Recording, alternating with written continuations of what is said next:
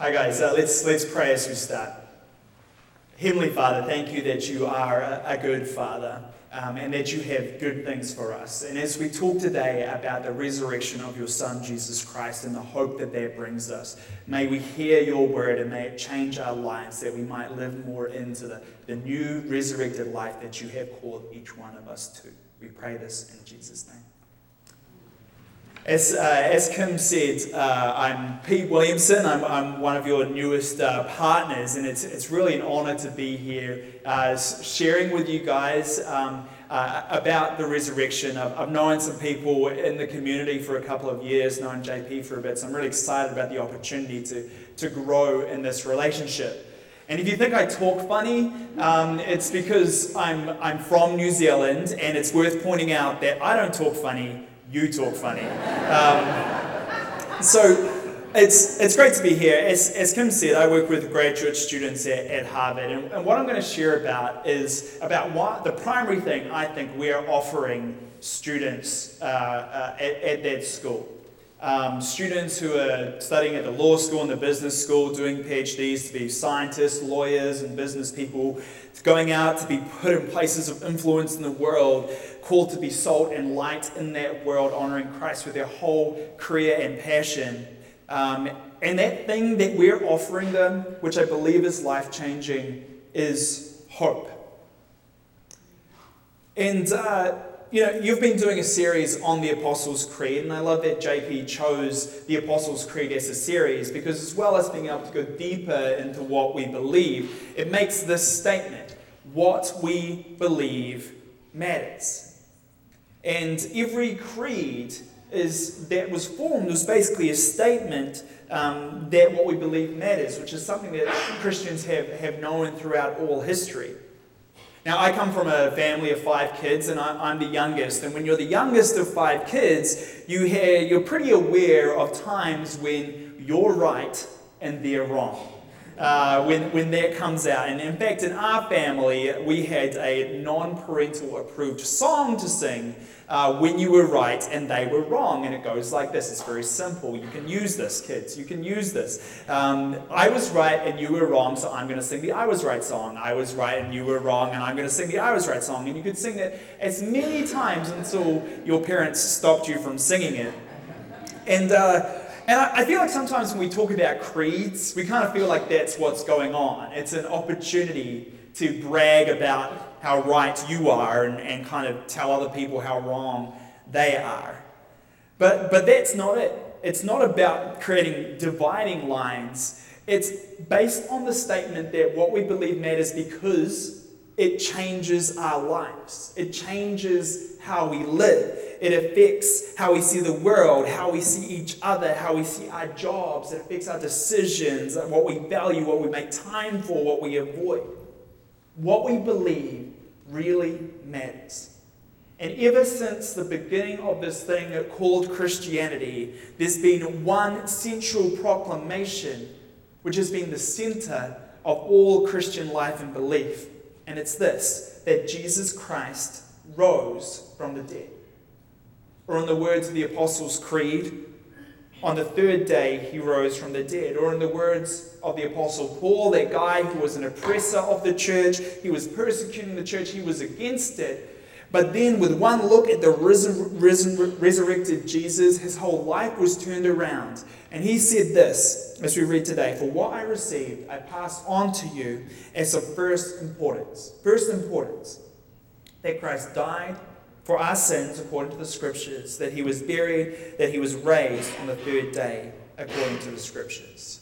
And sometimes we need to remind ourselves of the centrality of this proclamation. You know, when we're on campus in our Christian communities, it can be almost tempting sometimes just to go through the motions of a student organization. You know, people are building their resumes. We're running a good student org for the student council. But no.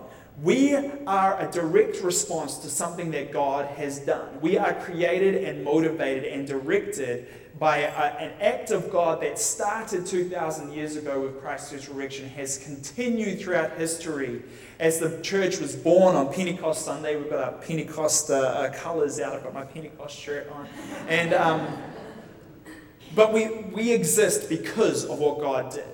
It's like the resurrection of Jesus is the epicenter of the earthquake of God's movement in the world. And the reverberations of that earthquake have stretched throughout time and space. And whenever Christians gather in community to honor God and usher in God's kingdom, we are acting in response to that earthquake, which the center is the resurrection of Jesus Christ. So it's kind of a big deal. And Paul makes this really clear. And he doesn't mince words when he's saying that the proclamation of the resurrection is essential. He says, if Christ has not been raised, our preaching is useless, and so is your faith. You should, next time you see JP, you should say, your preaching is useless, unless Christ has been raised. I mean, Paul's not polite, right? You know, this is a pretty bold statement. He's not scared to call your faith useless, if that's what it is. It's kind of more fun when JP's not here. I mean, my dad is a pastor, and I asked him, well, someone asked him, what would make you leave the faith? What would convince you not to be a Christian? And he thought for a bit, and his answer was this: if you showed me Jesus' bones, like if you showed me Jesus' body still here, that would mean he hasn't been risen, and then this whole thing is useless. And he was making the same point that Paul was making. Because if Christ hasn't been raised, then we're wasting our time here. You've got better things to do on a Sunday morning. You've probably got a porch to paint or a lawn to mow or a book to read. If Christ has not been raised, this is all an act of futility. So the claim's pretty clear. The resurrection isn't a take it or leave it belief. But why? Why is the resurrection so essential? And in short, I believe the answer is this, and I think this is what Paul is pointing to. That without the resurrection, we have no hope. We have no hope for ourselves, and we have no hope to offer this world. We have nothing. The resurrection matters because it gives us hope. What is hope? Like, we use this word quite a lot, and we use it quite casually. We'll say, I hope the Red Sox play better this year, which is working out so far. And I hope my daughter gets to a good college. I hope this sermon doesn't go too long. I hope I'll get a good bonus this year. And we manage to actually use this word hopefully, sometimes in the least hopeful way possible. Like, hopefully I won't fail any courses this semester, or hopefully no one will notice that I have no idea what I'm doing. But when we talk about the hope that Jesus' resurrection gives us, we're not talking about that sort of hope. We're talking about a foretaste of a coming reality. Something that will exist in its fullness in the future, but we get some of it now. A small piece of a perfect future entering our present. Hope is not someone saying, I hope the crop is good this year. It's not even someone saying the crop is good this year. Hope is someone coming in with the first batch of the crop and saying, taste and see that the crop is good. This is what Paul is talking about when he says, Christ has indeed been raised from the dead, the first fruits of those who have fallen asleep. The first fruits, the first batch of the crop. It's more than a promise. It's a demonstration of the coming kingdom of God. It's the first example of the resurrection new life that we are all receiving and will receive. It's a real and tangible hope of the time when God is in charge and the world works according to God's good purposes. And if Christ has not been raised, we do not have this tangible hope. And any hope we claim to have is a vague dream that disappears when we wake up. Okay, so if hope is a small part of God's perfect future, the kingdom of God, we call that entering our reality now, then why does it have to be a dead man coming back to life? Like, why didn't he just sort of make some gold-paved road or something like that and show us that and say, there's your hope? Well, the reason is that death is the fundamental barrier to hope. That's the barrier that needed removing. In the words of Paul, he says, for in Adam all die, and then in Christ all are made alive. Death says, no matter what you do to improve your situation, it will be in vain sooner or later. Death says, make the most of whatever you can get your hands on now because it's not going to last. Death says there is no hope.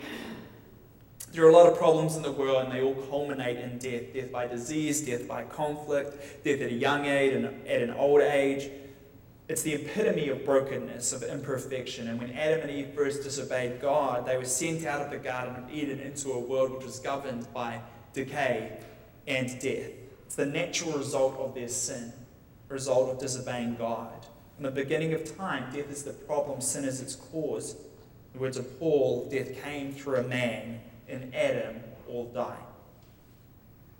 And then we have Jesus, the one who was fully God and fully man, the one who died and rose again, the one who paid the price of sin by dying in our place, the infinite God paying the infinite price of our wrongdoing. But if the story had simply ended with Jesus dead on the cross, we would still have no hope. Death would have won. Death would have claimed its final victim, God himself. But on the third day, he rose again from the dead, victorious over death. When Jesus rose from the dead, we saw the resurrection we can be part of. And we saw, as we were singing today, that death doesn't have the final word for our lives because we have the new resurrected life. We've seen the first fruits. We've seen a demonstration. We have real and tangible hope. Death does not define our reality. In the words of Paul, the resurrection of the dead comes through a man. In Christ, all will be made alive. But what does this mean for our lives? How does hope actually change us? How does it make a difference? Well, I believe hope gives us freedom. It sets us free. And I want to give some examples of that. My co-worker, there's two of us who are doing graduate ministry at Harvard, and I like to say that we have 34 years of experience between us in campus ministry, and the fact that two of those are mine is not math that we need to do, but his wife is a wonderful, brilliant woman. She has a PhD from the Harvard Graduate School of Education, and she has had so many opportunities open to her in academic routes and in public policy routes. And she, some years ago, made a decision. And there's many different pathways and callings for different people at different stages of life, but for her, the call of God in her life was to do what is sometimes called be a stay-at-home mum. She creates community at home. She homeschools her kids and other kids from the community. They've almost got a whole school there and that. But she doesn't have what's traditionally called a job or a career. And we had her with a whole bunch of other men and women on a panel talking about their professional lives and how their faith enters into their professional lives. People had kind of gone different pathways. But people were quite intrigued with her story and her pathway. And one of the young women in the audience asked, how do you live with yourself? How do you live knowing what could have been, all the success you could have had, all the influence you could have had, all that you could have gained from going along those pathways, knowing that you've put that aside? How do you deal with that thought? And her answer was so profound. It really struck me. Because she said this. She said, if I believe that God's kingdom is coming, if I believe that God will ultimately be in charge, then it's easy. It makes sense. If I believe that's really going to happen, then I know that what I've chosen to do and how I've chosen to be obedient to God will be ultimately valuable for my life before God. And I have lost nothing and I have gained so much. But if I don't believe that the kingdom of God is coming, if I doubt that, then it's really hard. It's hard to justify what I've lost in this world to gain for something I'm not even sure is coming. This is the difference the resurrection of Jesus brings. Because we can look to Jesus and have a demonstration that God's kingdom is coming. And it sets us free to make decisions that the world would not let us make, because in the value system of this world, they don't make sense. The hope that comes from the resurrection of Jesus sets us free. And we see this in the disciples as well, because on Easter Saturday, they were hopeless, right? They were despairing, scattered, defeated. In the present reality, they had lost. But one look at the resurrected Jesus and everything changes. They suddenly see it. All of a sudden, the perfect coming future was more real than their current brokenness. And they went forward with the Holy Spirit after Pentecost, and they went forward in boldness, and they stood up to lions in Roman stadiums. The greatest freedom comes from having no fear of death. Because of the hope they had in the resurrection, they need not fear death. And they could do things. They had the freedom to do things they couldn't otherwise do. It's the difference hope makes. I see it on campus all the time as well. I see hope is our primary gift that we're given. These students going off to do really important, big things, and we're trying to guide them towards Jesus Christ being the center of what they're doing in the world. But it's a hugely pressurized environment. You know, there's pressure from the school, pressure from themselves, pressure from parents, pressure from society. All this pressure to gain what the world has to offer. And this pressure can be life-destroying. It can lead to truly self-destructive habits. And it can even lead to death. There is a true urgency about this. I think 1,100 students a year take their own lives. And I know a large percentage of them, it's strongly influenced by the pressure they feel under, because they can't see the big picture. They don't have hope. And I remember one young woman who had been on our mailing list for 3 years. Emails just filling her inbox, and she never came out to anything. And when we started our prayer meeting, which I'll mention in a second, she suddenly decided to turn up and got involved with that, and she'd been going through some really tough stuff, and we found out later that this was kind of her last effort of finding a reason to still be around.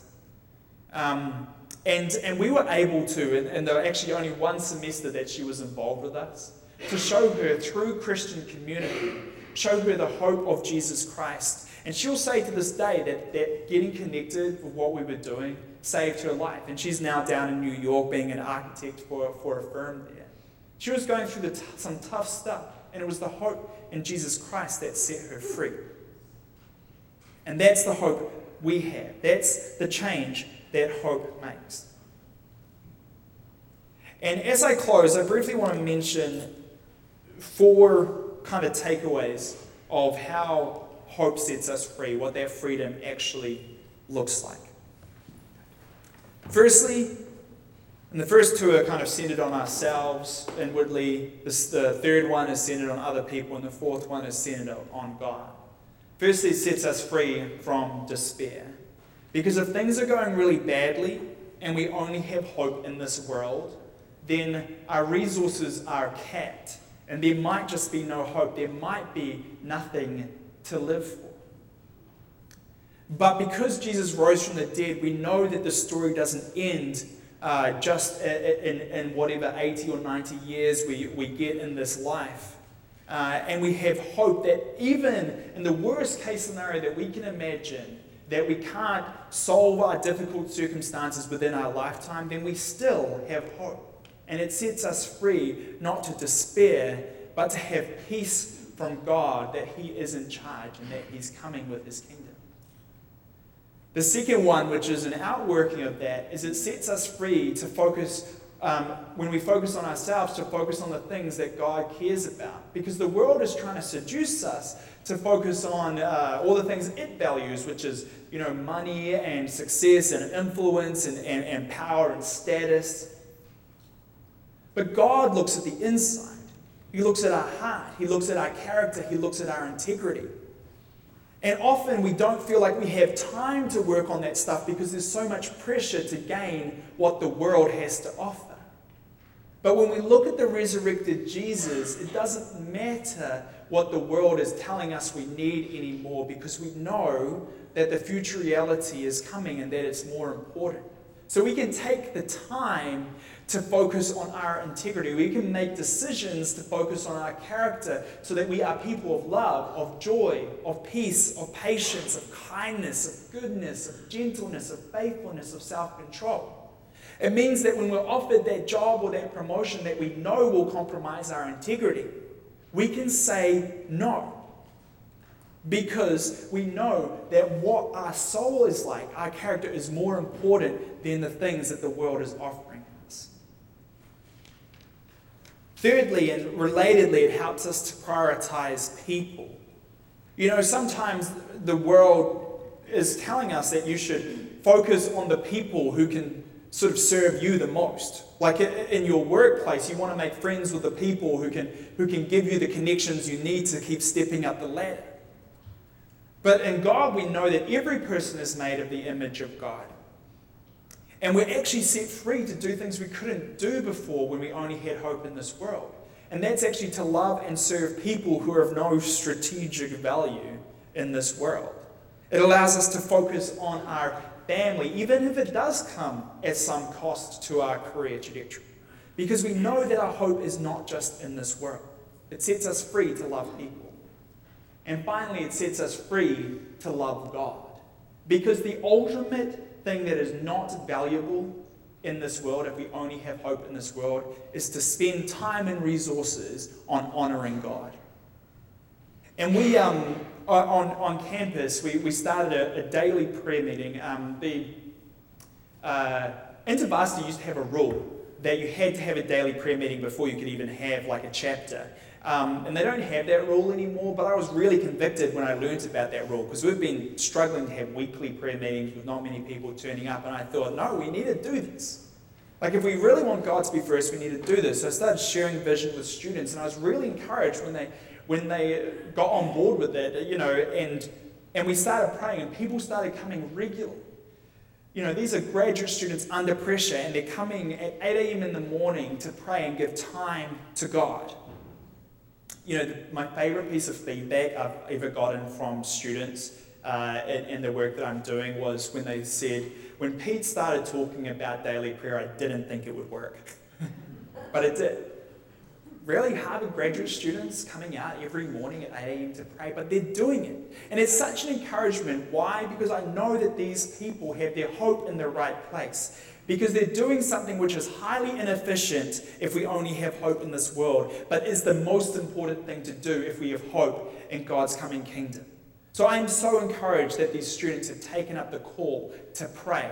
I encourage you, take up the call to pray, to honor God first. Hope sets us free to honor God. Paul says, if only for this life we have hope in Christ, we are of all people most to be pitied. If we have no hope in the resurrection, then we're wasting our time here.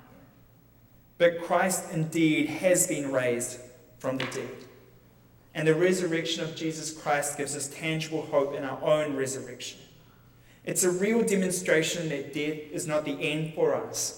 It's proof that we are not trapped in our sin and brokenness. It tells us that there's more than just our 80 or 90 years here, and that there's more than just this broken world. This is a real hope, and this gives us freedom. Freedom from chasing the temporary things that the world is seducing us with. Freedom even from the fear of death. Freedom to focus on our character from a position of peace. Freedom to truly love other people and truly love God without fear of missing out on what the world has to offer. So I encourage you, don't let this one pass you by. Find hope in the resurrected Jesus, and then live a life of freedom. Amen.